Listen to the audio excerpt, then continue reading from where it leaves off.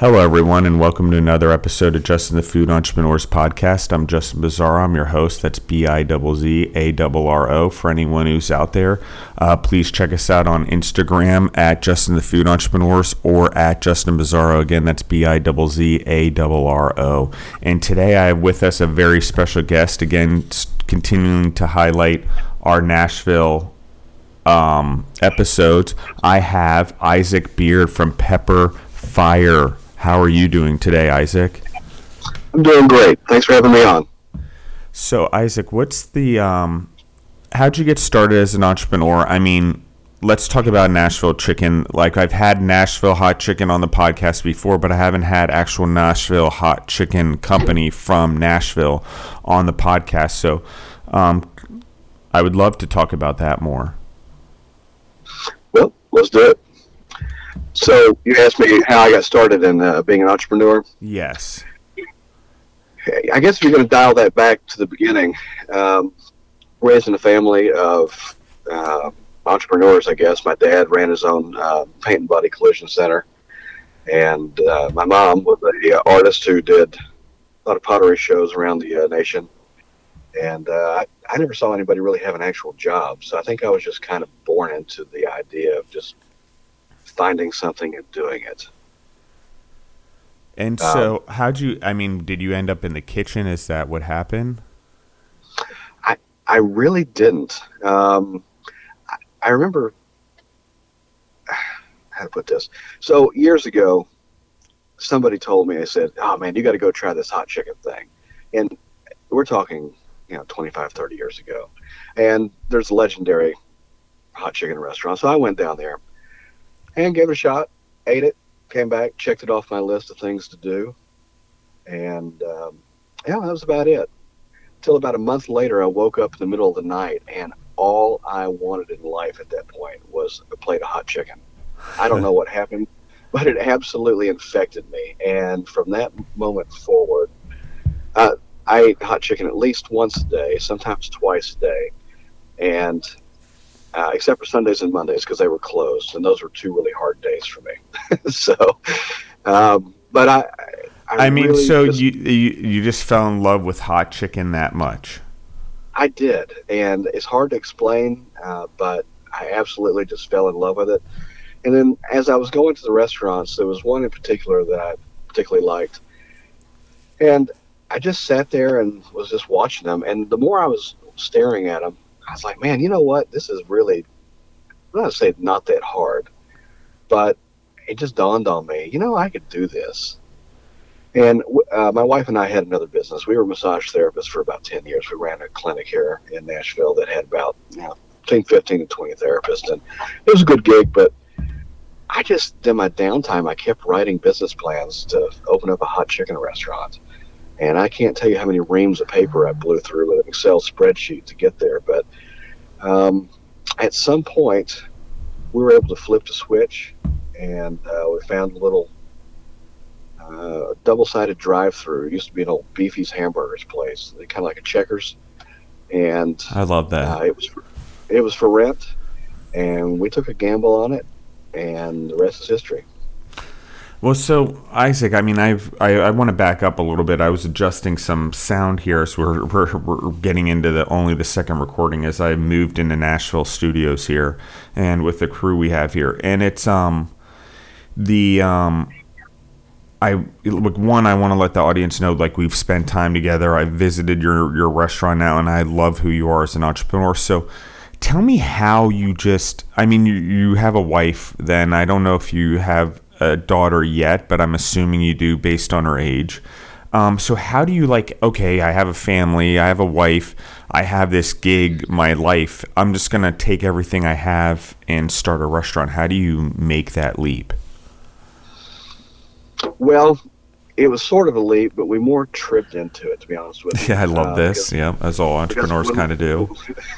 When we had the massage therapy business, that was great, but we never really made any money at it. We were paying everybody else, and and so it really didn't have the legs that it needed to. And there was two things that happened to us in May or 2010. in January, we actually got into a car wreck, and that kind of laid me out, which made my put my wife in the driver's seat at the business, and she did a phenomenal job at that. She always has been great. But what we started to see was that we really weren't interested in keeping this thing going, especially with the injuries that I had. And then in May of 2010, we actually got hit with a big flood. It made national news. Yeah. And waylaid Nashville. And the building I was in was actually not in a flood zone, but there was so much water that came into Nashville that the water rose up through to the basement of this old building. It was one of the oldest houses in Nashville that we were renting. And it just absolutely smelled like a tomb when we were done. So we worked a deal with the landlord to get out of that. I had some healing to do. I went to the hospital for about 6 months looking at cognitive brain therapy classes and trying to figure out the difference between a Christmas tree and a triangle for a while. And then over time, I started to heal up, got better, got stronger. And, this thing with the hot chicken restaurant just started to kind of become a thing that we were talking about. And, when life gives you a complete reset, sometimes you need to just kind of go after it. And God gives you a direction and opens a door for you that you better run through, because it'll keep being there unless you do.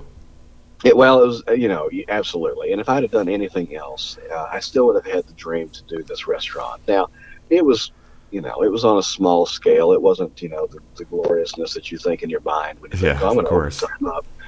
But it got us where we needed to be. And we had a little bit of social media at the time that was kind of coming online. And in November of 2010, we launched. And, it was good. And it's been great ever since. Almost. Well, so let's sort of talk about the ups and downs. I mean, the car accident is just sort of part of being an entrepreneur. It's like one of those things that happens, and it eventually got you into being to start Pepper Fire and to really push it. But you've had ups and downs along the way. So let me back up a second. Internally, Isaac, have you always known you wanted to be in business for yourself? Was it always something that you knew you wanted to do? Well, that's an interesting question. I can't say that. I think that's kind of a mixed question, because on one level, I'm not sure that I ever decided I wanted to be an entrepreneur, but I do remember this one kind of Velcro moment as a child where my mother just looked at me and said, "You're not going to be able to work for anybody else. You're going to have to figure this out for yourself." And I think I was like 11. Yeah. And I guess we were having an argument or something, but that moment has stuck with me my entire life. And, she was right. So this is one of those things where, I can play well with others, but I'm never as happy as when I'm struggling to see a dream come true. Yeah, me neither. And it's interesting you say that. Like when I graduated from high school, my class was only all the classes were like 50 to 60 to 75 boys anyway, but my class was particularly small. There was only 29 of us that graduated in my class that year. But so we got very personal speeches during our graduation. One of the things the teacher said is, "Oh, Bizarro, you great athlete, not much of a student." And I have to laugh because that was always the way it was for me. Like if it was something that was challenging, I could do well at it. If it wasn't challenging or it didn't interest me and it didn't follow the dream that I had even as a kid to be an entrepreneur, it was very hard for me to put the time and the effort into it. And it took me a while to figure out that I just need to show up to class and absorb everything I could, the classics, the whatever, because they all mattered in business. But one of the things that's interesting is that pushback from our parents and our teachers that are like, "Yeah, you're not going to fit in probably. We probably need to look at this differently with you. There's something going on there. And if it's not medication, let's figure it out." And it's sort of the path of the entrepreneur anyway, even if you're a singer or a musician, which we have so much here in Nashville. Like some people are born to know that they're meant to sing. Some people discover it like in their 20s. The thing is we have these skills in us. It's just a matter of whether we realize them or not, or we chase them. Now, at 42 years old, I'm not all of a sudden going to start playing basketball, okay, and like jam at basketball. That's just not going to happen, even if I trained really hard. LeBron James will still smash me. And So it's within reason, or if I'm going to play basketball, it's for fun. I'm not going to do it to be a professional.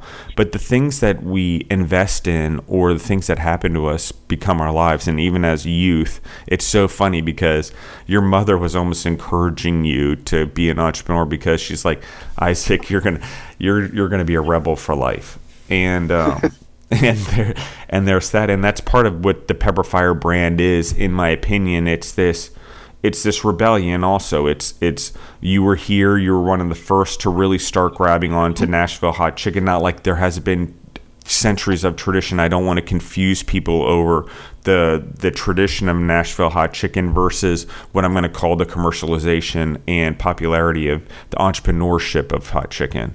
Okay, so. Sure.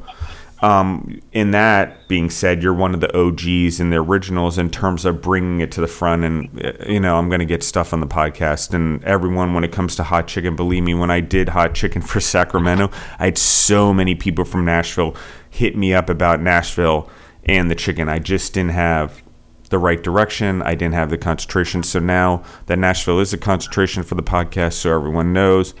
Big tourism industry. Everyone knows this is Music City, all types of music, not just country music. And so there's music there all the time. But what it's doing since the flood that Isaac talked about in 2010 is the buildings have been bought up. The real estate's starting to go up in value because people took those buildings and renovated them. So now there's a booming food industry and booming tourism industry because all the honky tonks and stuff and hotels that have gone up.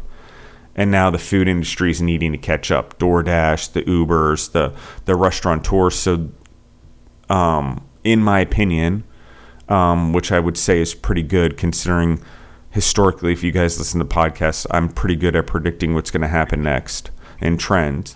We're going to see a big boom in Nashville established restaurants and franchises and concepts across the country and the world. Why? Because there's a booming entrepreneurship going on in this city. That's why I'm here. Okay? I'm like a fighter. When my life changes, I need to go back to what made me a fighter. I don't need to go back to the comfort of a normal life. I have to go back with the entrepreneurs. I have to go figure things out, and I have to go rebuild a life. And as I talked about on the last podcast, possibly start a family in that part of my life. So that being said, the important thing that I want to get across as I continue with Isaac here is that Nashville is full of this environment of like the last decade of these entrepreneurs going through the struggles as Nashville's been changing and growing, and it's ripe. Just hear me, everyone. It's ripe for the explosion of out of the Nashville market for these food businesses. That's why I'm here. Not only to inform all of the tourists and everyone internationally, all 90-some thousand followers or subscribers that these places exist in Nashville and this is a tourist destination, but these are the best entrepreneurs in the world right now. They're surrounded by each other, and by nature, for whatever reason, a decade later, we've now created what I would call a bubbling over effect where these entrepreneurs are going to start bubbling out of just Nashville. So Isaac, let's go into like the 2.0 version of your story. So you guys decide you want to start the restaurant and, okay. And everyone's like, yes, we're finally there, probably thinking as an entrepreneur, but that's really not even close to the celebration part. Like you think like, yes, we're finally there, but then the real work begins, right?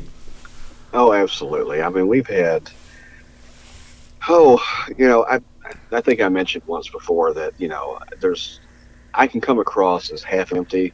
I feel like I'm half full, but I'm probably more pragmatic. But the pragmatic guy looks just like the half empty guy sometimes. Might wear a different hat. But, the world work started. And so, running a restaurant is hard work. It is great work if that's really what you want to do.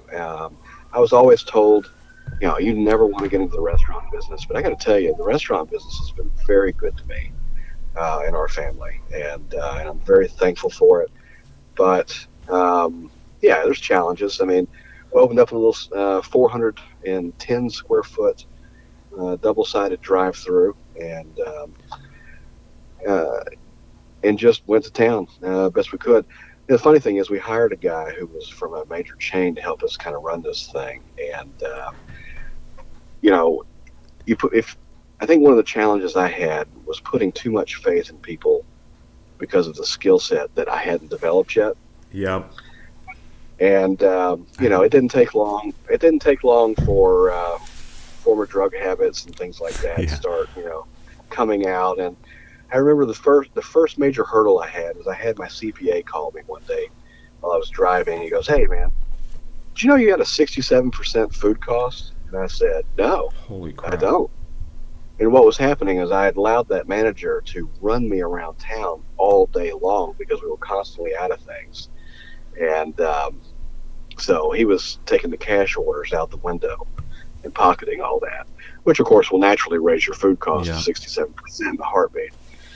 So we realized really fast that we needed to grow up and take this thing seriously. It was no longer just, hey, we got our dream. Now it's time to put our feet to the fire and learn this thing for real. And so we did, and grew that small store into something that was very worthy of being proud of.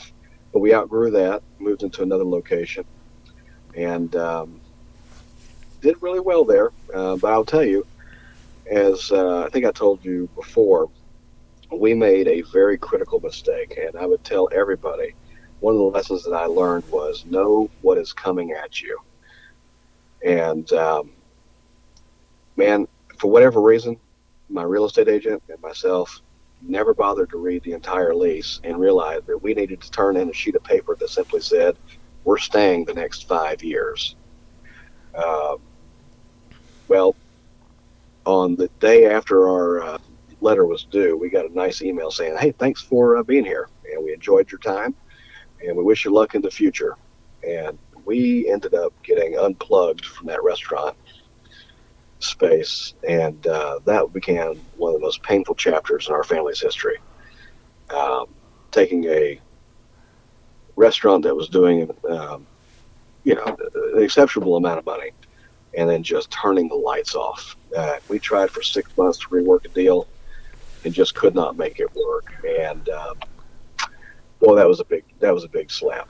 Yeah, let me pause you for a second, Isaac. I'm sorry, but I just want the audience, I want to emphasize this and just take a pause for a second. Excuse me. It's that that what you just said there, you were riding success, and then an external thing, which is a lease, which I got to tell you this thing, and I consult about this a lot, is as restaurateurs at the very beginning, we're so eager to get into our spaces, or entrepreneurs, that we often overlook the important details of leases like Isaac just talked about. And so I thank you for being vulnerable and authentic, Isaac, because I think I will tell you that in my own experience, there's like a lot of food entrepreneurs and restaurateurs that they talk about your business going under in 2 to 5 years. What has a lot to do with the way you negotiate your lease and the ability to take a lease and extend it if your business does well. And in my opinion, and this is here nor there, and Isaac didn't do anything wrong, but I've learned this the hard way also, is I've really had to find really good real estate commercial agents that understand restaurant space and restaurant leases. And guys, I will tell you that, at least in my experience, even in major cities like Denver, Atlanta, San Francisco, there's not just a common real estate agent that actually knows anything about the space. I've done restaurant construction. I've had restaurant construction businesses. We've had restaurant equipment businesses I ran for 12 years. So I know all about the building, the design, and how the restaurants work. Also, I was also in that space. I only didn't just produce food as an entrepreneur.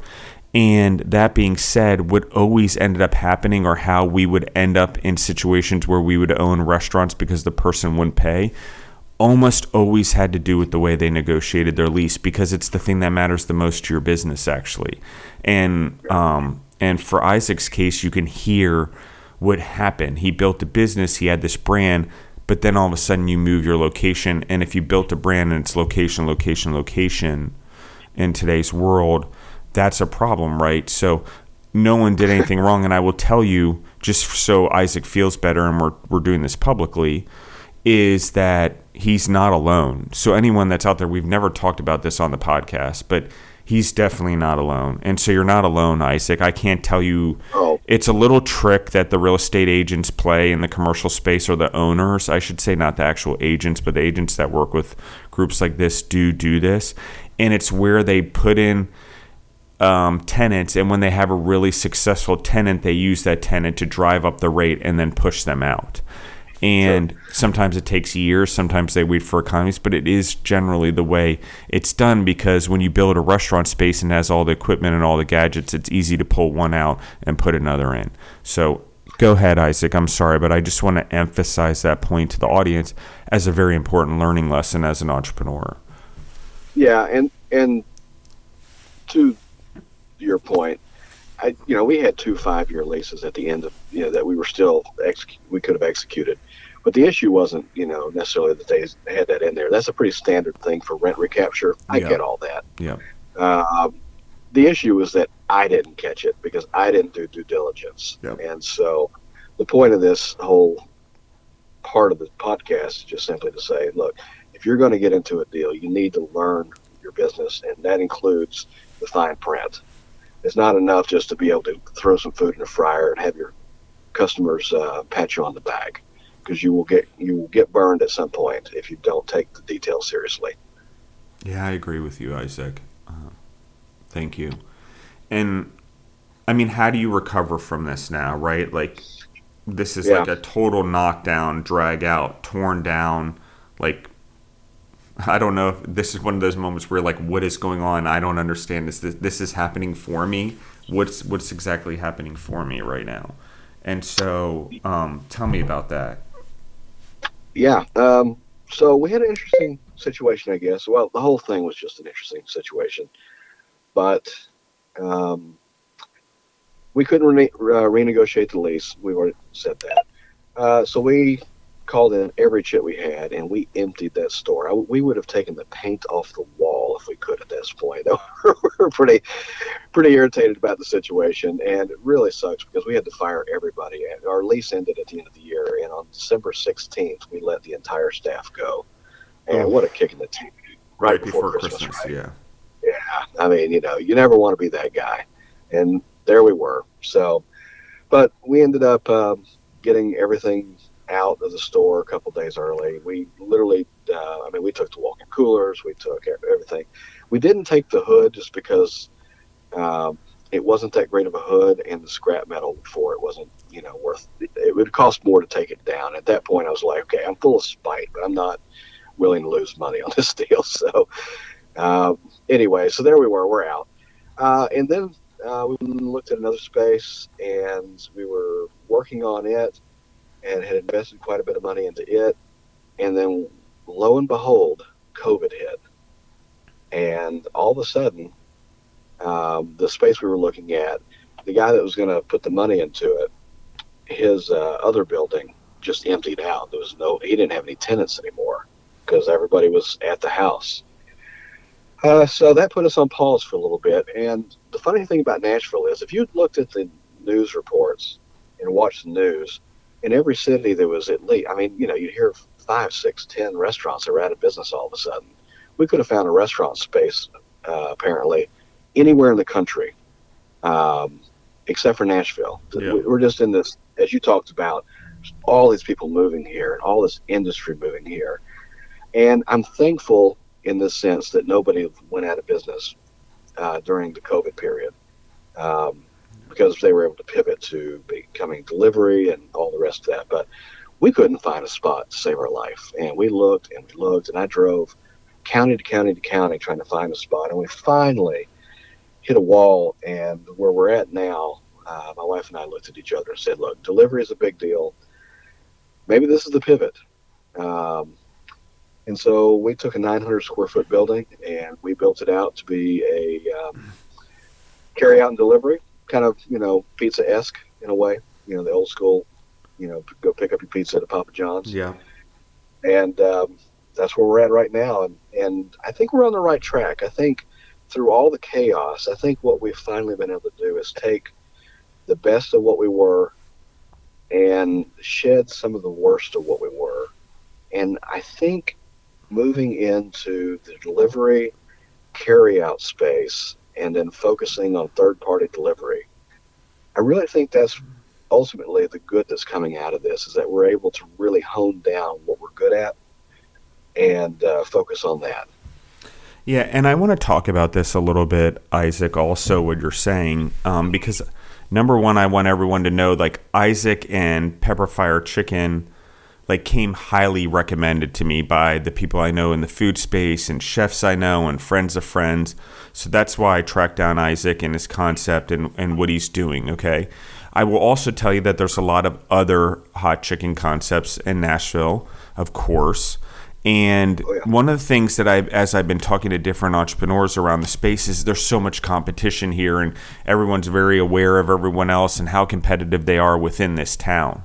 And I find it interesting because the reality is this, and I'm going to say this on the podcast for anyone and any of the future listeners or recorders for Hot Chicken also, or any business for that matter, is what Nashville doesn't realize and all the hot chicken places realize is that you're all building an industry together, a very important one, because there's a lot of imitators out there that aren't from Nashville. Okay, and having that Nashville thing, all of you guys and all of you being able to actually build hot chicken franchises across the country, no different than there's how many Wendy's and McDonald's and Five Guys and whatever else, Smashburger. There's ways that hot chicken is doing this, and I do see it across the country. But here's the thing that is important. I think that the authentic one, the one that people are going to want, is actually from Nashville. So, at least in my opinion. Well, we certainly hope so too. So I think one of the things that separates us out is a lot of the hot chicken restaurants. When we first got in, there really wasn't a paradigm for anything outside of what they call quarters, rest quarters and leg quarters. That was it. And in fact, that's all we were going to offer when we got into the space. And as we were talking to people that we knew and people that wanted to come in, it dawned on us that the market on chicken is shifting. At least it seemed like that. And it's not to say, because I love bone-in chicken. I mean, it's one of my favorites. I feel like it's got the best flavor. It's more authentic to the genre. But, you know, there's a huge amount of people that apparently haven't had bone-in chicken in the last 10 to 15 years. And if you ask them to break the chicken apart, it's like killing a squirrel in the front yard. So it gets a little grisly. And as we realized that, it dawned on us we were going to have to go tenders and figure some way to meet the chicken demand outside of the bone-in market. And that has ended up being our real specialty. And we took a lot of heat for that. We've pushed the genre a lot, I think. And we've been proud of that. We've taken a lot of heat, but we were the first to bring tenders to the market. We obviously did not create chicken tenders, but nobody had even envisioned that in this town. And then, of course, we just kept going with different dishes. And today we have a whole slew of things that would not be considered traditional, but in my opinion are vast improvements on the food profile. Yeah, and one of the things I love about what you've done is you've been able to adjust your menu also through the bumps. Okay, you haven't stuck to what's just traditional. I don't think anyone in this town has, because if you want real authentic hot chicken, guys, it is with bone in. It's the traditional style. But I agree with Isaac, as it's gone international and it's gone on to sandwiches, and there's these other things that are representative of Nashville, the Southeast United States, that resonate here, that are starting to go onto a global market, or at least a domestic market, that you've been able to develop cool items and make adjustments to what the industry has demanded because of the ups and downs. So let's talk about the development of the menu. What does your menu look like? What do people get on it? What is the expectations? How do they order different heat levels? Because I don't, from a Nashville hot perspective, it's like, ordering something out of space if you're not from Nashville, because people aren't used to ordering different heat levels. They're used to ordering maybe a different sauce with a different heat level. So there's things like that adjust here that I think are interesting. Yeah, so I think one of the first things to kind of delve into is the differences between hot chicken and buffalo wings, because There you go. that's the correlation. Most Yep, people, always. they're not even close to each other. I think Nashville hot chicken is more akin to Memphis style barbecue rubs than it is anything else. There's no vinegar in Nashville style, and so we don't have mild, medium. Well, we have mild, medium, but we don't have honey gold and uh, whatever the other buffalo flavors are. And then nothing against that. It's just that's not our genre. But our heat levels have always used the same names for mild, medium, hot, X, double X. But our heat level in Nashville style for authentic Nashville hot chicken is 2 to 3 times hotter than whatever the same word is in a buffalo style. And so making that leap for a customer for the first time is extremely important, because if somebody's like, "Oh, I'm from Texas, I can handle double X," maybe, but but what we're not trying to do is see how hot somebody can eat their food. We're trying to find the perfect level for them. Hurt so good really is kind of the key. You want to find that right spot where it hurts so good, but you can still enjoy it. And It's so, like that song, "Oh um, baby, make it hurt so good," or it's whatever. right. It's like I can't. I'm not a singer, so I can't get the tune. But I think it's Cougar Mellencamp or whatever. I think it is too. And but anyway, I like this because one of the things that's true is you're 100% right about this, and I agree with you. I think the level of hot has gone down to meet the consumers' taste buds, because the consumers coming in Nashville are ordering hot, thinking it's buffalo wing hot, and it's significantly hotter from that standpoint. So the word hot means something different. But from your menu standpoint, you have the bone-in hot chicken right now. You're talking about the tenders. What else are Yep. the items that you have on there, and sort of what are your signature items that people know you for? Because I agree it's the hot chicken, but you've done something very cool and developed just some really cool menu items across the board that I would love for you to talk about. Sure. Well, our signature item started with something called the pepper cheese, and that is our deep fried grilled cheese sandwich featuring pepper jack cheese. And it's unique to us, and I'm sure somebody else has done a version of it. And I've seen other hot chicken restaurants now doing an actual grilled cheese, but our deep fried grilled cheese is pretty cool. And initially, some what's interesting is some of the things that we've done have just come strictly by accident. You couldn't have planned it. Early on, we were trying to find something we could get on TV for. We were totally trying to find something Yeah. like we were gonna like a Blues Brothers dish. Like Yeah, four like whole some chickens. gimmick. Yeah. Yeah, four whole chickens and a Coke, right? Yeah. And if you can eat the whole thing, it's free. But what was happening underneath of all that, when all those things really failed, was it's like a claymation video where you kind of watch things moving towards each other.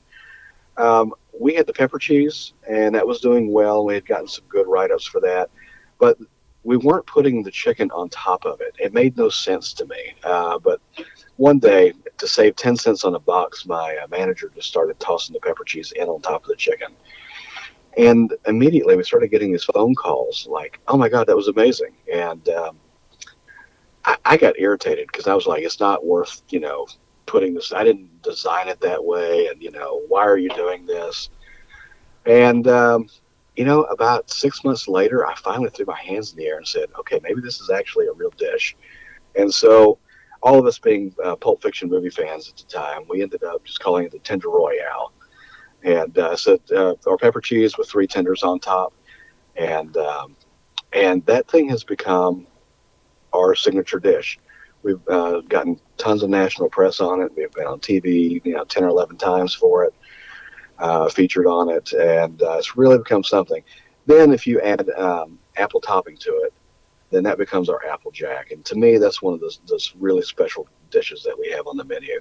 And We've it's a got spiced apple, right? It's like a spiced apple it topping. is, I don't know how to describe it, but maybe you could describe it a little bit, because I want to make sure, because if you're not from the South, I don't think you understand what we're talking about. yeah, it's basically, if you think of a cross between country apples and pie filling. It's got some sweetness, but then we add some savory with some spices to it. And if you were to go to like a Cracker Barrel and order a side of apples, it's kind of a hybrid of that.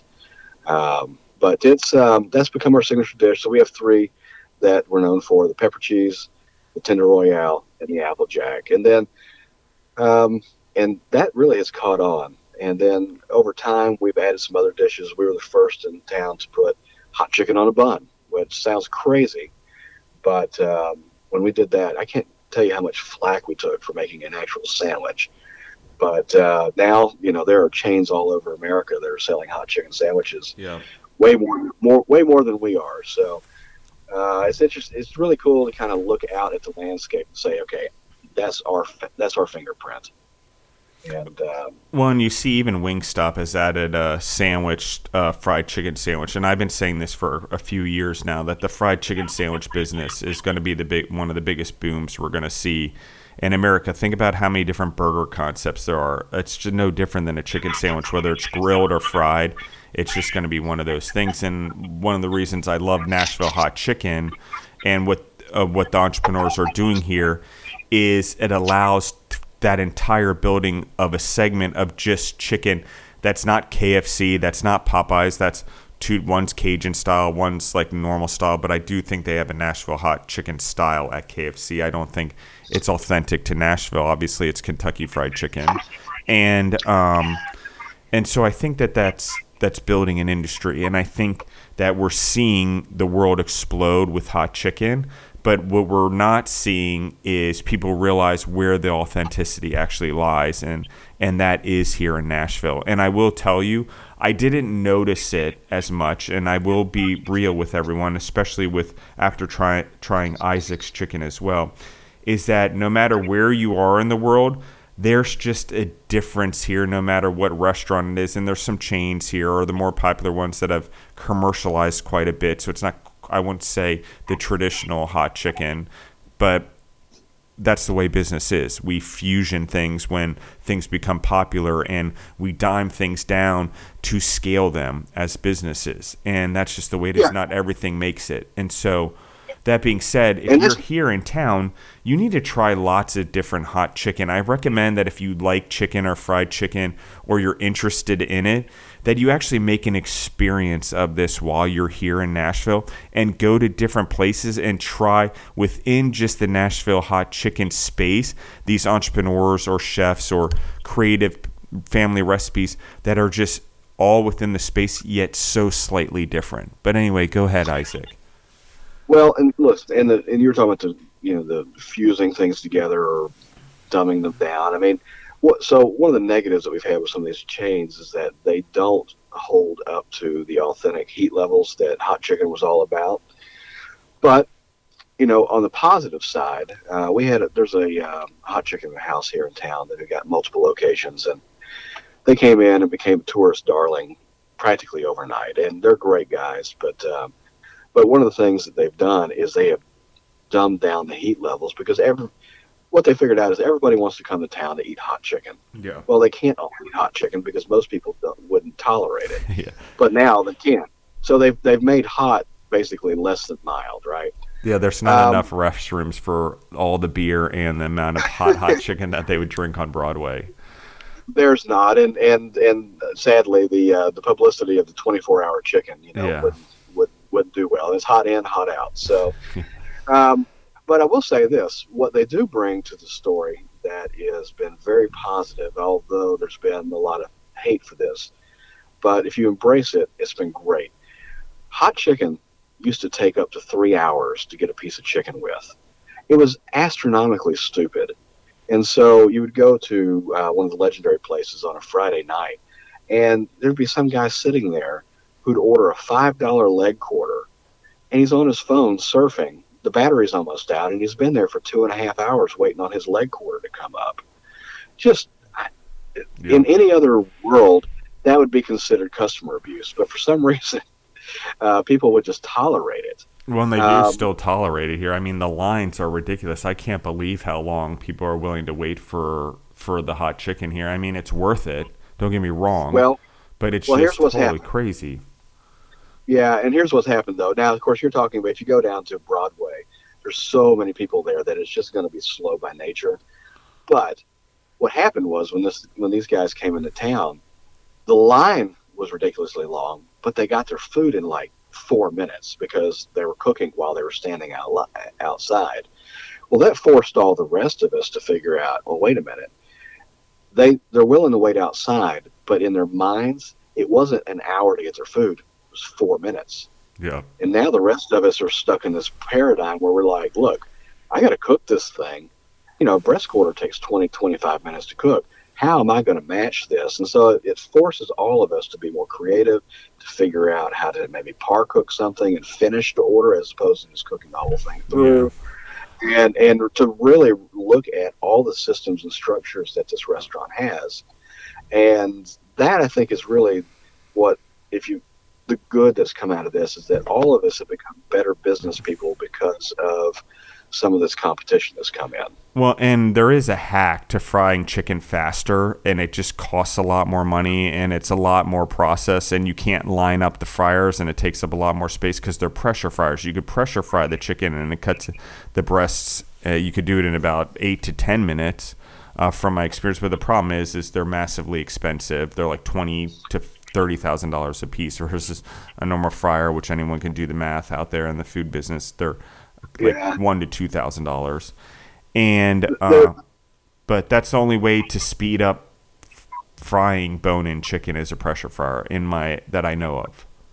Pressure frying would be great. The downside for me is that without having a steady line outside the door, we do a ton of call in and digital space stuff, but unless you've got 20 people in line and half of them are going to order a breast quarter, when you pull that lid down on a pressure cooker, that's it.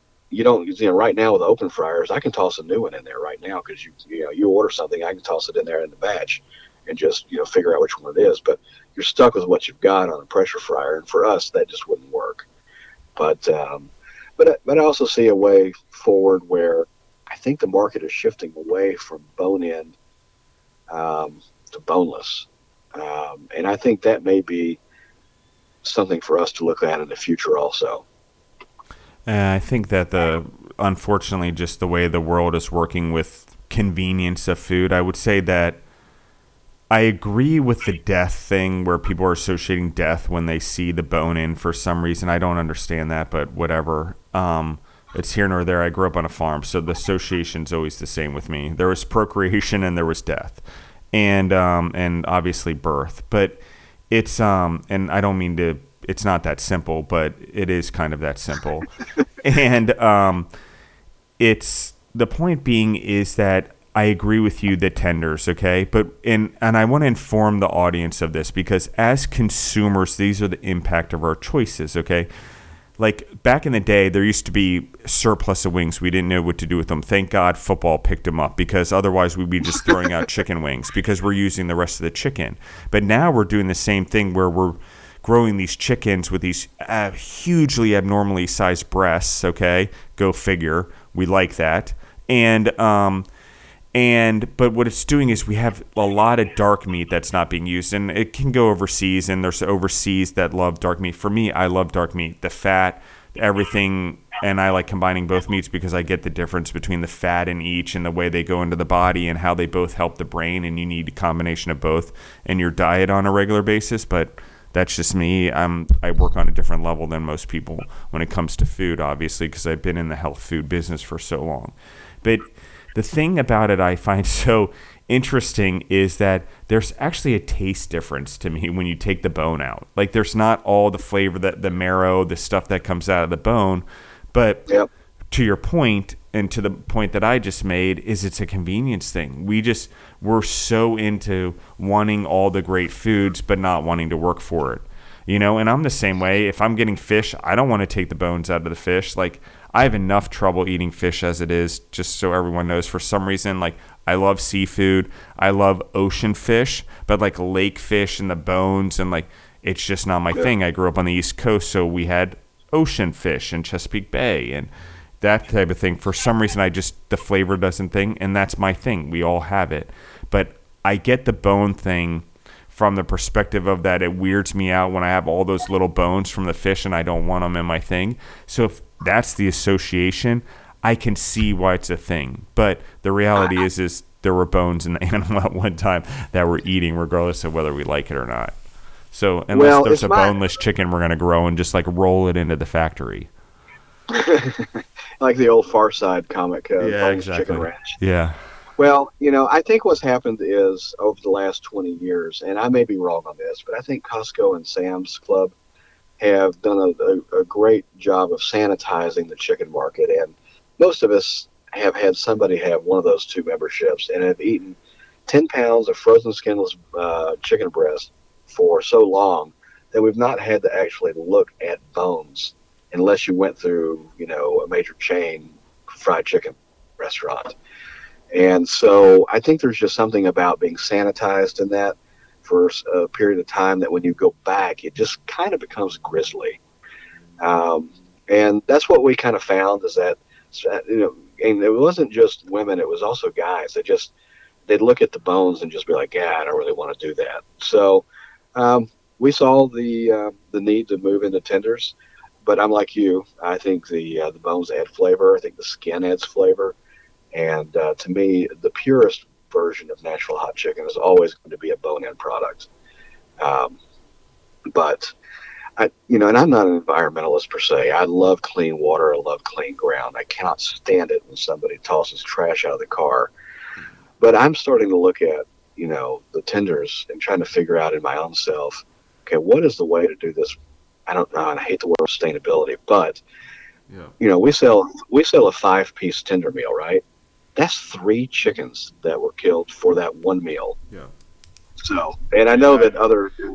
Yeah, and I want to talk about that. Sustainability is an awful word, and we use it all the time. And I'm going to get on a soapbox for a second. But sustainability is by far the worst word we could ever use. And the Europeans created it, of course, to reflect the environmental situation. But sustaining something means keeping the status quo, guys. We're not bettering the environment by using the word. It's a trick. Okay, it's like, oh, let's put organic on something. No, everything used to be grown organic. This is not a new marketing term we used to use. How about we just go back to the way it was? And so that's the thing that's ironic is we're marketing the way it should be in the way that it was done. But back to the chicken thing and sustainability, I agree with you. It's hard because it's hard to what's called whole animal utilization.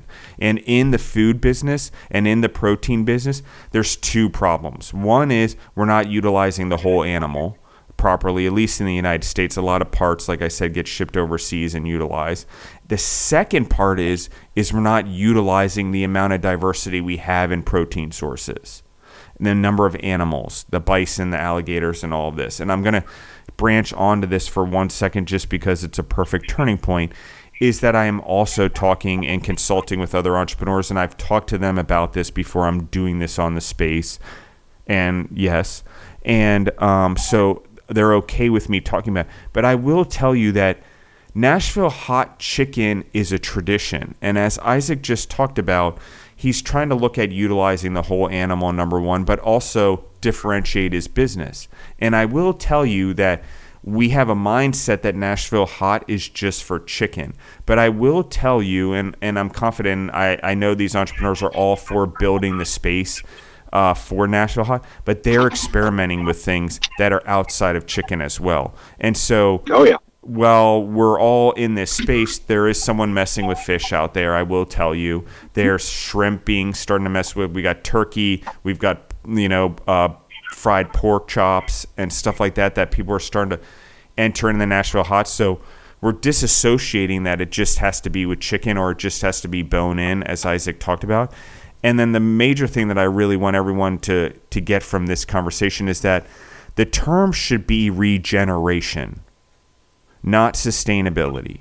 I've been in the food game for, my whole life. I grew up on a farm, and I started fruit stands when I was 15 years old and worked through 4 of those as well. So I've always been entrepreneurial and trying to figure stuff out, all while also going to play soccer in Europe as a kid and all of that stuff. But my point being is we're not here to sustain the status quo. We need to regenerate, which means it's not only about not having things get worse, but it's about putting ourselves, and it's about eating our way. This is a real big emphasis. We have to eat our way to a better world. So what Isaac's talking about, I'm just going to say it on a higher level, and we try to really get down in the weeds with entrepreneurs. But as a higher level person, if you start thinking that way as an entrepreneur in the food space, what can I do to regenerate? What am I doing to help local farmers? What am I doing to shorten the gap between me and the number of suppliers that are in the way, or the number of people that are stepping on it, or the number of foreign countries that are stepping on the food before it gets from an American farm to an American palate is unbelievable, guys. Number of countries that step on our food before it gets to us. So when we're talking regeneration, it's all of those things. So I like the word sustainability. Isaac, I appreciate you bringing it up, but I just want to emphasize that sustaining is the status quo. And it means that I am going to be mediocre for the rest of my life. I'm just saying that that's what that word means. And so if you're trying to achieve something and we're trying to better something, we need to come up with a better word. But sorry, Isaac, but I agree with you. You're in this space now where you're just taking all of the chicken breasts. So how do you go forward? I mean, do you figure out how to utilize more of the animal? I mean, I don't even know what you do with the dark meat, because there is no boneless dark meat tenders, for example, or nuggets, maybe. Yeah, so at one point we had put boneless thighs on the sandwiches, and they were delicious. I love that. But the suppliers were the issue there. Yeah. They're supposed to, the specs are supposed to be a 7-ounce cut, which means you're taking them off of it. A chicken that's got to be 7-8 pounds. It's almost a turkey at that point. But then all of a sudden you end up with scraps, because really that market is designed for more of a Chinese food market, and so they're going to cut it all the heck anyway. So the specs were never good. So we ended up dropping that.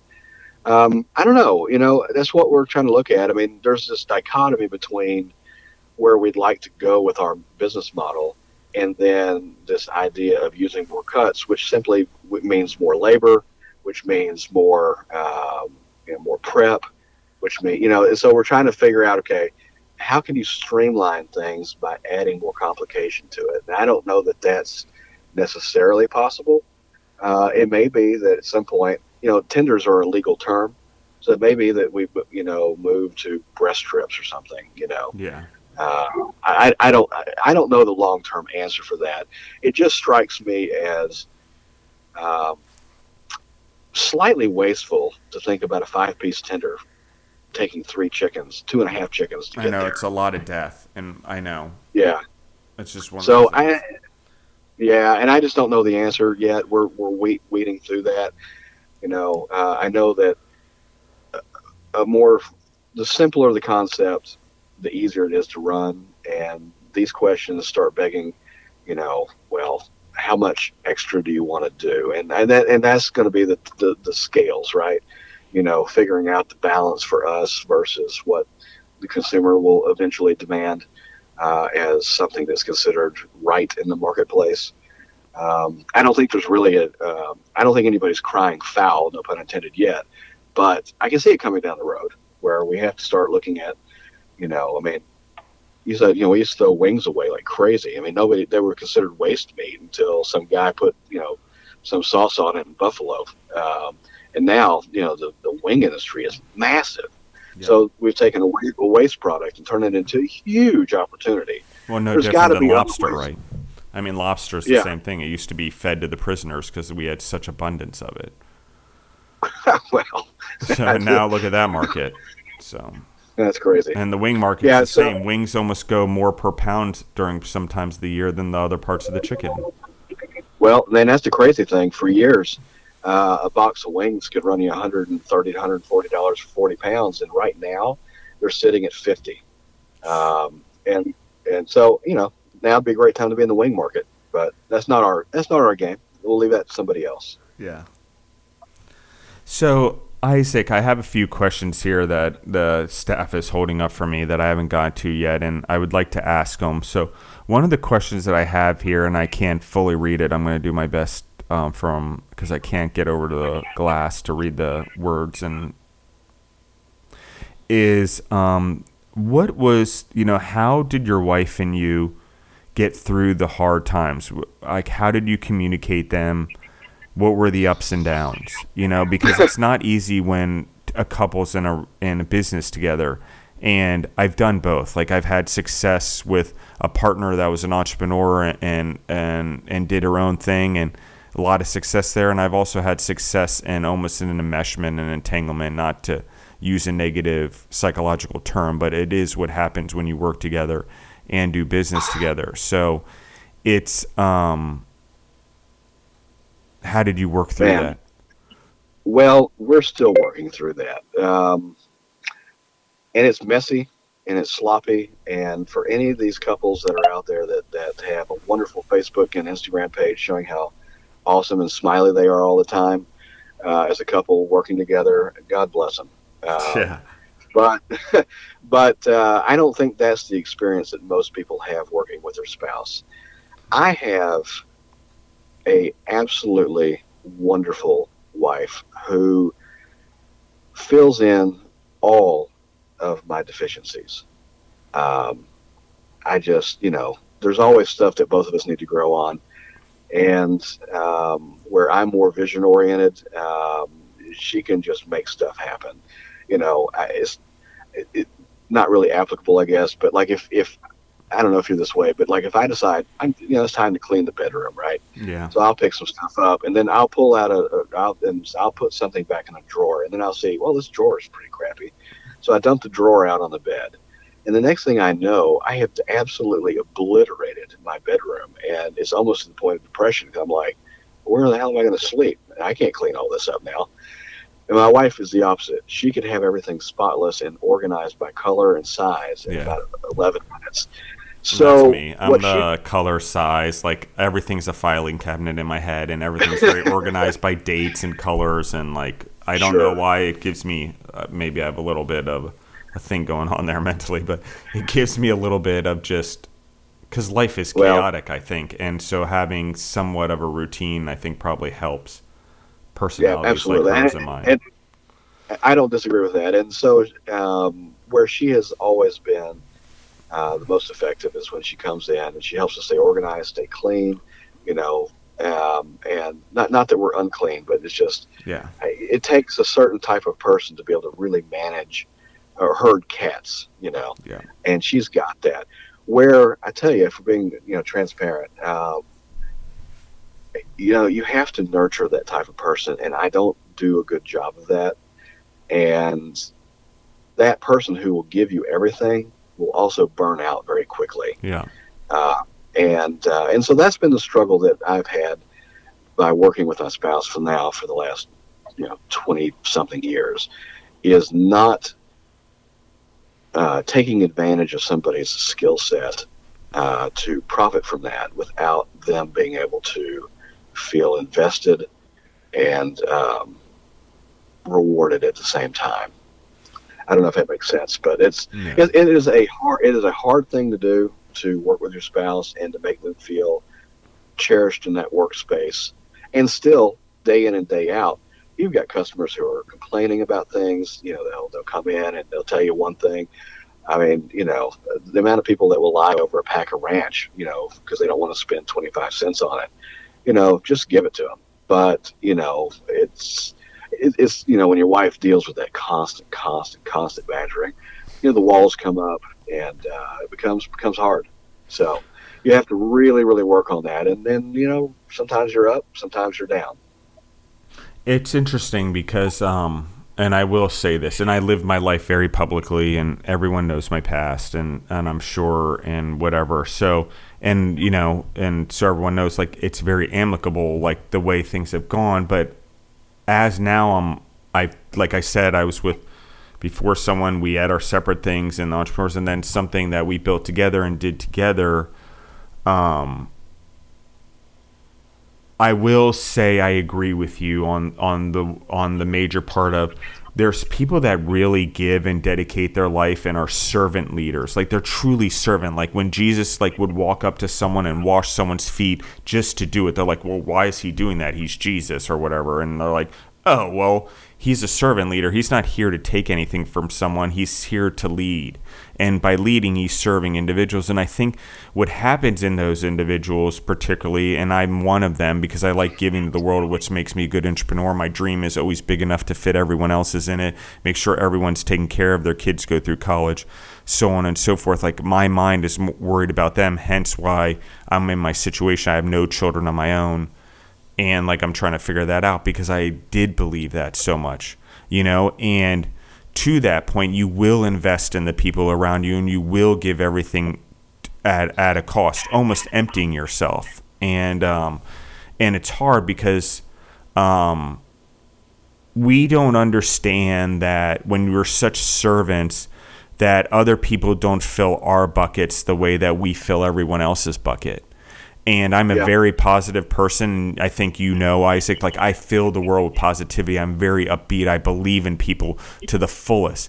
But it means my bucket is almost empty all the time. And it takes a very special spouse or, I don't know, person to understand that that's what's going on. But I've also come to understand that I'm the one emptying my bucket also. So I have to be aware that I can't put necessarily the filling on the bucket to someone else. And while it's great if I have a partner that helps me do that, I've weirdly had to become, and I've only learned this over the last few years, maybe 5 to 7 years, which is weird because that would be when my life looked the most chaotic. But it was because I was trying to figure this out because I was giving away too much in my business and in my life and to the people around me.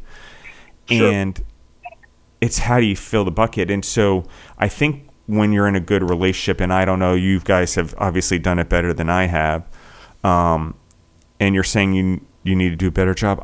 I think honestly for us, and personalities like us, it's the compliments, it's the credit, it's the realizing that you're doing a good job that actually drives us, because monetarily something happens to us as servant leaders where honesty and integrity and core values matter more than the money.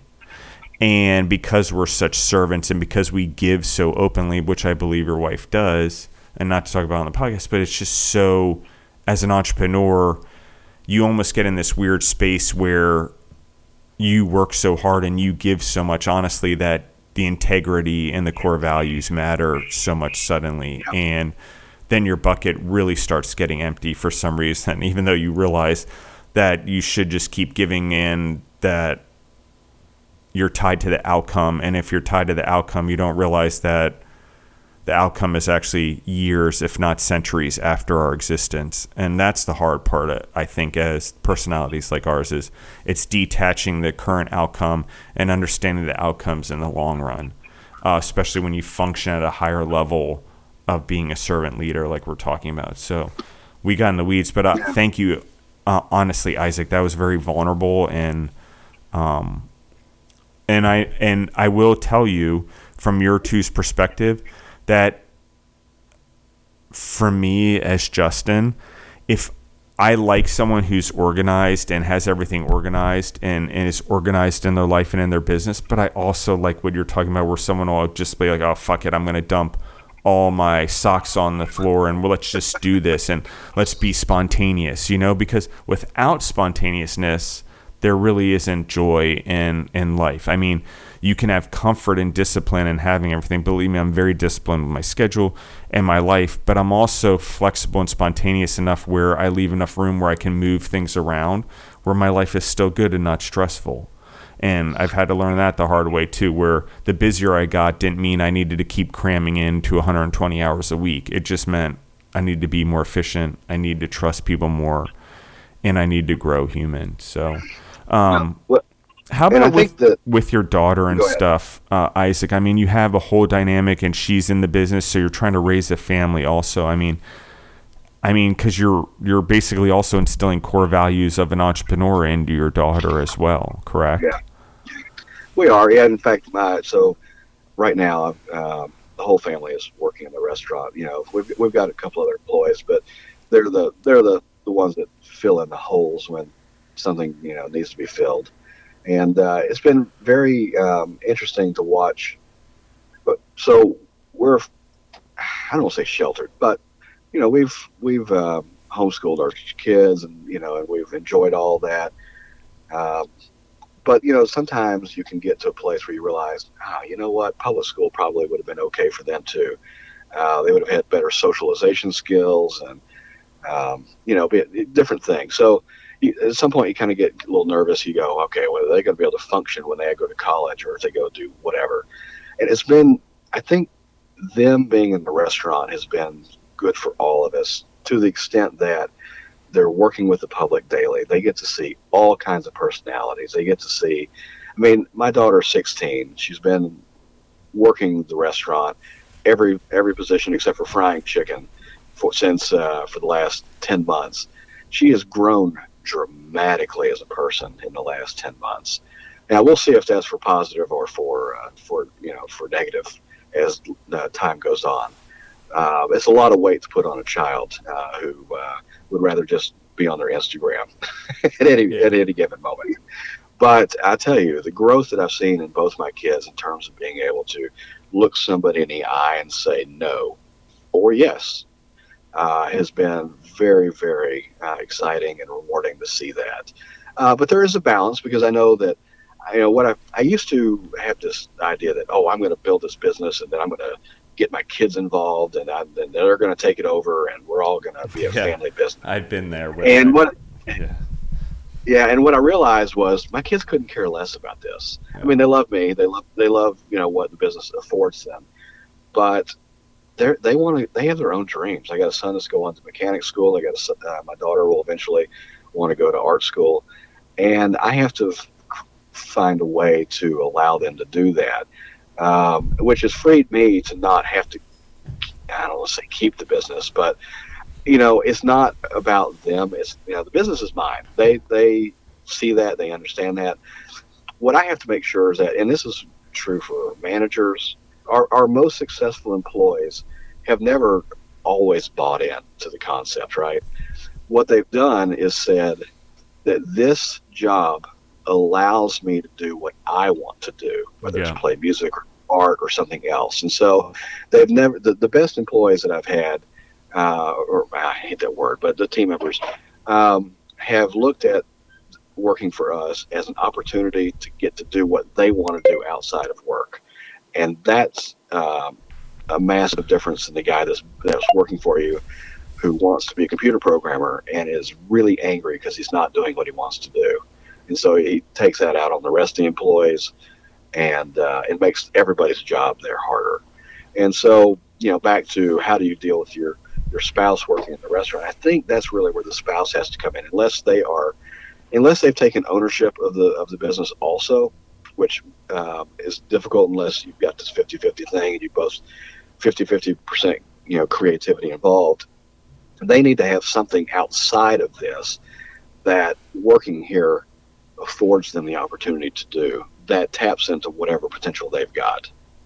Yeah, and I don't have children of my own, but I understand the legacy thing very much. It's very a core of who I am, which is why I'm in the conundrum I'm in now. Or I guess it's not a conundrum. I'm having a free to do what I want as an entrepreneur, and I'm in the game solo now, which is interesting, which I like as an entrepreneur. I don't have business partners per se, other than a business I'm working on in Seattle. One or maybe a few, but mostly what happens is as a kid I've been in the entrepreneurial space, and I was extremely introverted, okay, which people can't imagine because I'm on the podcast. Now I'll say hello to anyone, I'll introduce myself. Random person's walking down the street, I'll just be like, hey, what's your name? And but as a kid, that was not what I was so shy. I grew up on a farm. Like I said, I went to a small school. I played soccer in Europe. I played travel soccer. It was my world. So there wasn't really a lot of world to me, but there was the entrepreneurial space that I had to actually deal with people, and I had to deal with adults on a regular basis, and I had to go collect money if I was owed money, or I was never going to get the money. And so things like that would go on, and the maturity and how old my soul got, how fast, and I was somewhat born that way because I was born an entrepreneur. There's no doubt from the moment I was 3 years old, I was trying to figure out how to make money or business or service people and find solutions that people would pay for. Okay, that's the key to being an entrepreneur, is finding solutions people would pay for. And that also benefits the world in some way. And food, it's pretty easy because you create good food, people eat food, they're happy, they get hungry, they do it as a family, it creates that environment. So we can attach that pretty easily. My point being this is that the entrepreneurial thing that we pass on to our kids is so much beyond the business itself. And for me, I was 18 years old when Food Service Partners started, and so is my whole life. Like my 20s were in and out of the business as an entrepreneur. But I will tell you that now that I'm not in that business, and it's weird because when I'm alone and I'm doing things on my own, I don't even know necessarily if I would go back into the food production business. I mean, I'm kind of going back into it, but I'm like, is that really what I would have done? Or is it something that I just did because I was familiar with, and I had a dad who was in that space who could help mentor me and coach me and be a part of it? And so there's that type of thing. And we don't realize it. For me, as Justin, I'm like, oh, well, now 24, I don't have all these things in this business, in this family business, and it didn't work out the way I wanted it to necessarily for the rest of my life. And now I've got to refigure things out. But I've also, because of my parents, because the same thing you're doing for your daughter and son, I have the skill set to bounce back up and handle the situation and climb up. And those experiences don't happen in school anymore. We get trophies for everything, so we never learn how to get knocked down and get back up. And we're not getting the experience unless it's through our parents. And I'm going to just say one more thing because I keep talking way more than I should. Is that what I like about what Isaac said, and it's particularly true in Nashville, okay? A lot of entrepreneurs, and guys, I'm literally talking to 6 to 7 entrepreneurs a day in Nashville, trying to get them on the podcast to do this big push we're talking about for Nashville. As well as entrepreneurs that I'm still working on internationally and nationally for the push that I still have to do there, or we have to do there. But Nashville has this weird thing that's not like any other city I've been to. And I do a lot of research, and I drive around a lot, and I meet a lot of people. But there's a lot of kids that are running the front desk. There's a lot of, whether it's your Asian restaurants or Chinese restaurants, or your Italian restaurants, or I see that there's some ethnic, Eastern European restaurants coming up here and there that we're talking to as well. But all of these children are running the front of the restaurants. And while I've seen it elsewhere, I've never seen it like I've seen it here, which is the other reason I'm encouraged. Again, I work in decades, okay? And while everyone else works in hours and what I'm going to do now, I, in 24 years of being in business, learned to work in decades and legacies and dropping and planting seeds now that'll last beyond when I'm alive, okay? Because that's what I really honed in on, and for the individual as well. And I will tell you, knowing that space and knowing why I'm in Nashville, and I talk about God calling me here and everything aligning, and the people and the friends I meet and the musicians I hang out with on the podcast, I talk about, and I'll give them a plug at the end. But it's really this. There is something here in the food game and in the entrepreneurial space between the musicians and the food business that is different than anywhere else in the world. And go ahead. I would venture to say that I may be stepping in it here. I have a feeling that part of that is modern farming. I think the families still do a lot together here. It's part of the core of what we are as Southerners. We're not farming the farm, but the business is the farm. But there's probably some tie-in here to Tennessee being a right-to-work state. Yeah. Where there's not a lot of, there's not. What am I trying to say? I also don't see a Tennessee kid telling their parent that they're not going to work and that they should just give them an allowance. I don't see that happening here in Nashville as much as the rest of the world either.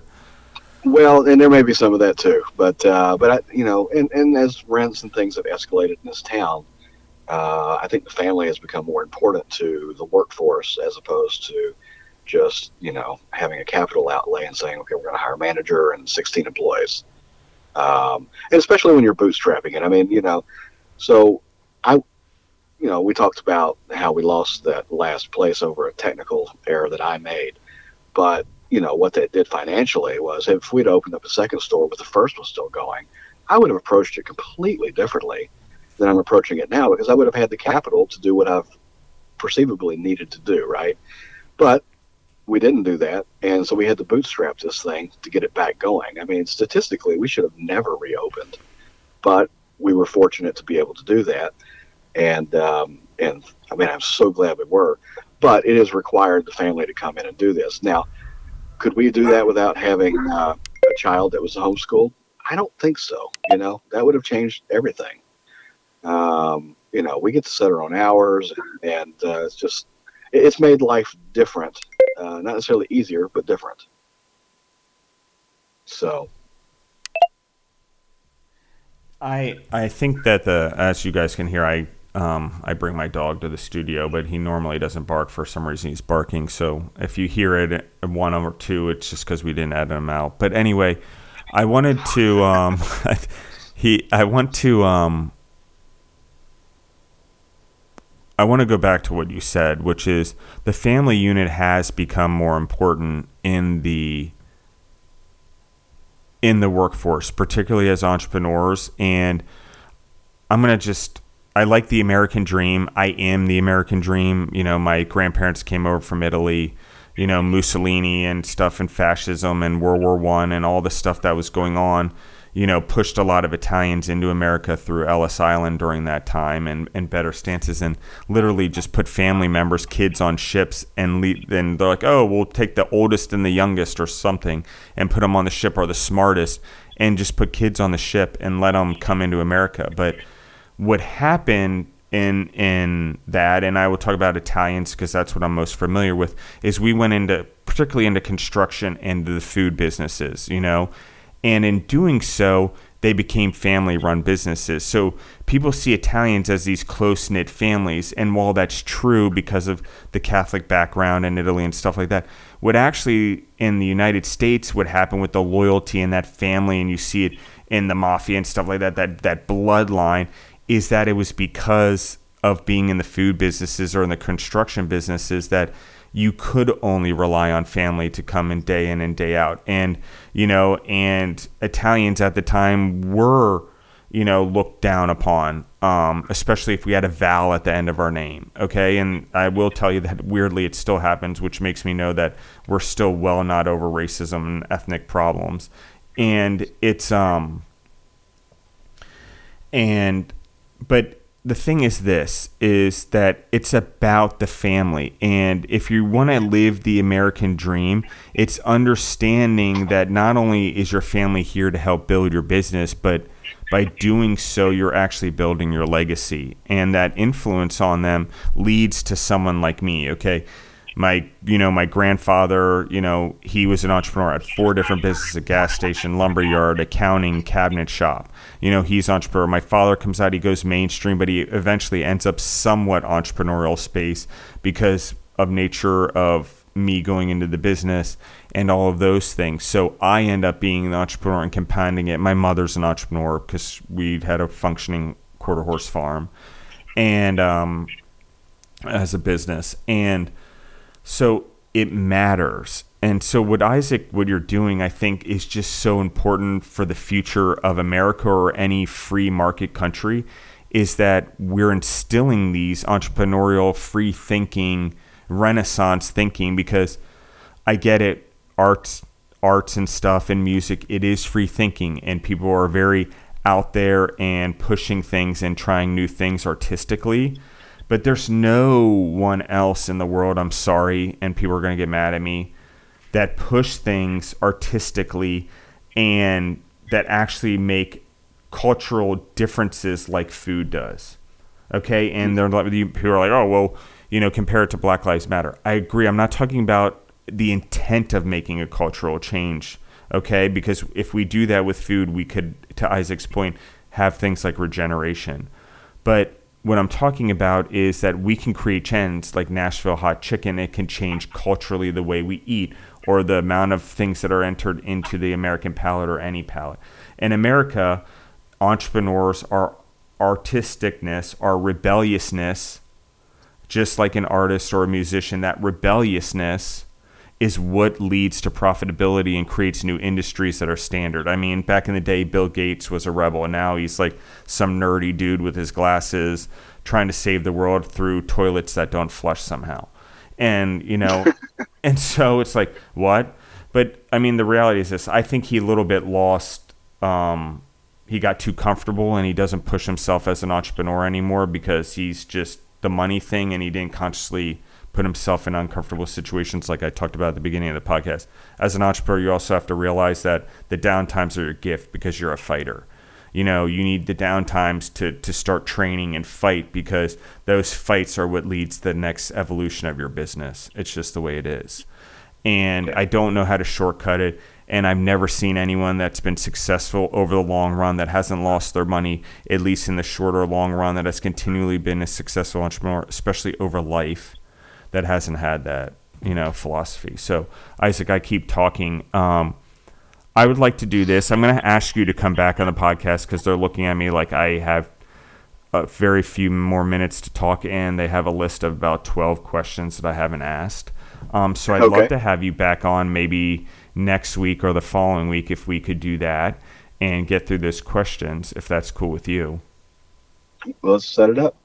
Awesome. And Isaac, as we start closing things off, could you tell everyone where they can find you on social media, where your address is located, if they're coming in from out of town, what are the delivery services that you use that they can order from, et cetera, et cetera? Absolutely. So it's Pepper Fire Hot Chicken, and we're located in the Nations area of Nashville, Tennessee, at 5104 Centennial Boulevard. And online, we primarily are on Facebook and Instagram. On Instagram, you can find us at Pepper Fire, and on Facebook, it's Pepper Fire Hot Chicken.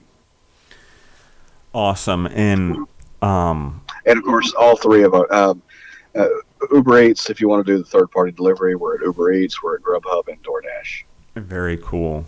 Wow, I did a lot more talking, but Isaac, one of the things that I like about Isaac is that, for the audience, is that I can really relate to you. I can relate to the ups and downs. I can relate to the hard knocks. It's very authentic and real, and we have a lot of, individuals that I talk to or entrepreneurs that don't actually share what the actual lessons are or what actually made them into who they are. And so as I follow up with this, and Isaac is nice enough to do another podcast so we can answer the questions. And if anyone in the audience has questions, just send them in at Justin the Food Entrepreneurs or at Justin Bazaar on Instagram. If you don't DM your questions, guys, through there, I don't take them because I can't. I use the email to help keep track of the people that want to be on the podcast. And the crew here and I talk to lots of entrepreneurs. For every one entrepreneur on the podcast, I think I go through and vet probably 100. And that's not a joke. It's a lot. I do my homework. I really talk to the people. You can ask Isaac. I stopped by his place twice. I do my homework and I try to have conversations with everyone. Sometimes it's not that way where I get enough information from surrounding people or an audience where I get a general idea and one quick conversation does it, but it's unusual anymore, especially with the podcast being picked up with the syndication it has been, the level to which we're going, what's going on here in Nashville.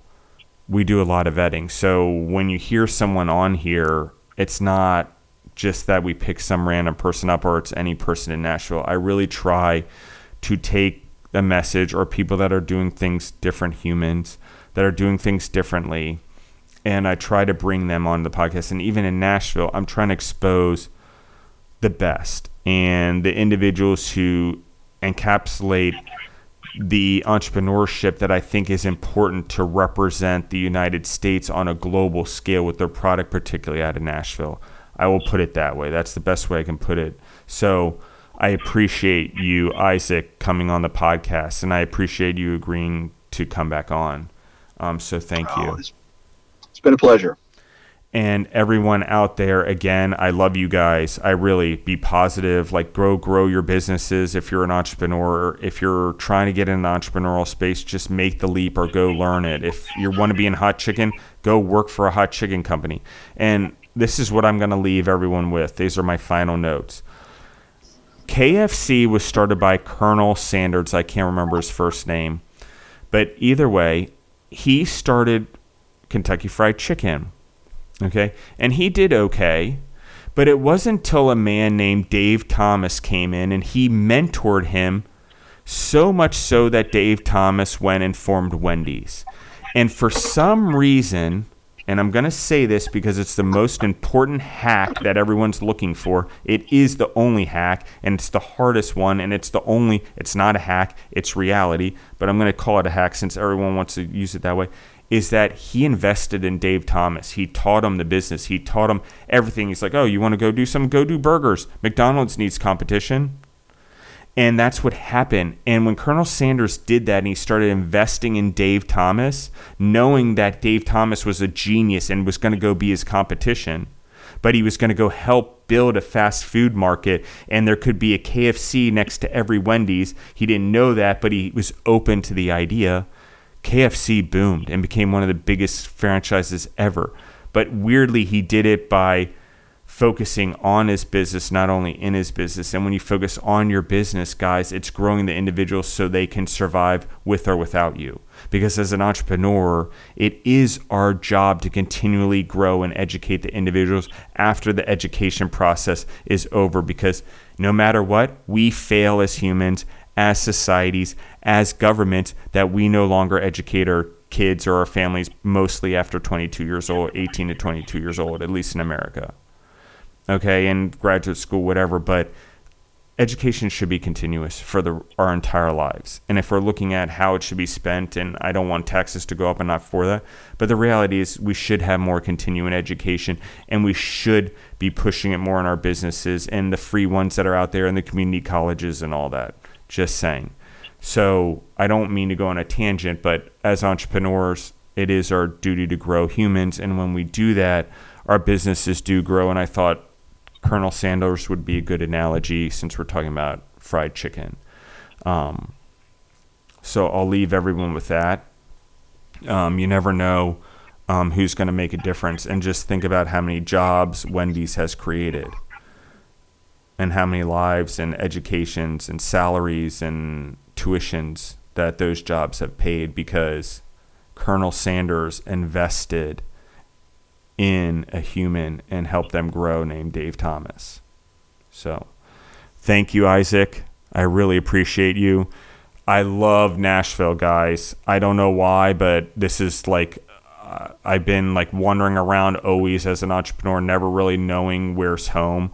I've been in New York and I love Denver. It's great being there, and I found it to be home, but not like a place where I belong. So the entrepreneurial space, the musicians, the friends I'm making, all the people that are coming into my life here, I appreciate all of you guys, all the new listeners to the podcast over the last 3 months. Thank you guys. I mean, we've almost doubled our numbers. It's incredible. So thank you guys for your support. I know I'm concentrating it more and I'm more focused on it since I don't have other businesses, so that helps. I'm spending a lot more time with the entrepreneurs, so that helps. But I just wanted to say thank you guys. I can't tell you how humble I am by all of it. And just to go back to it, I have 1 minute here. I went through ups and downs with this podcast and failures and trying to get deals with syndication and all of that stuff. And I've ended up weirdly in the place that I'm supposed to be and the people that I'm supposed to be around and in the place that I believe like this is where I'm going to grow the next stage of my life, where I'm going to settle down and family and something more serious. And if it takes a long time, it takes a long time. But that's part of life, and that's part of being an entrepreneur, is that I'm in it for the legacy. I'm in it for the long-term positive impact that it'll have and the pollination of the world around me. So thank you again, Isaac. Again, you can reach us at Justin Bizzarro, Bizzarro, and Justin the Food Entrepreneurs. Thank you, everyone. We're out.